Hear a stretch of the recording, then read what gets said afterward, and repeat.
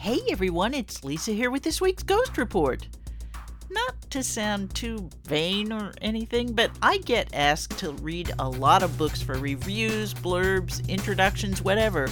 Now, most of what I read is pretty good, but occasionally I find one that is really special, like The Case Files of the Rocky Mountain Paranormal Research Society, Volume 1.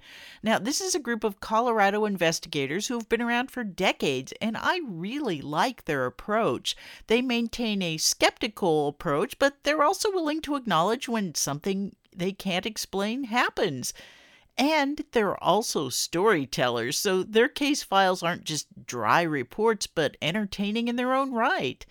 This book, which they're calling Volume 1 of their case files, includes over 24 detailed reports including private residences, jails, and schools, and the most famous haunted site in Colorado, the Stanley Hotel.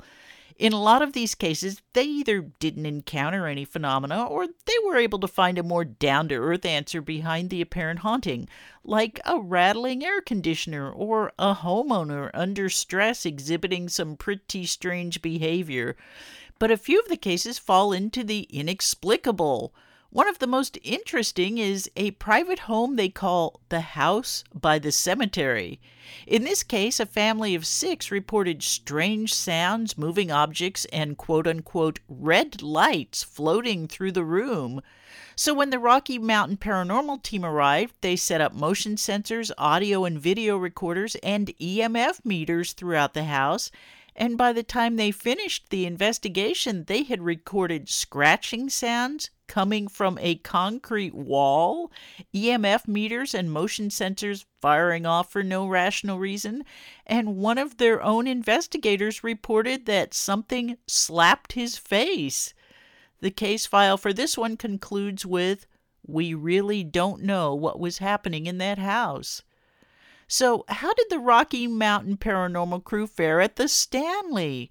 Well, they were able to debunk room 401, which is supposedly home to the spirit of one Lord Dunraven, who likes to open the closet door and move furniture around.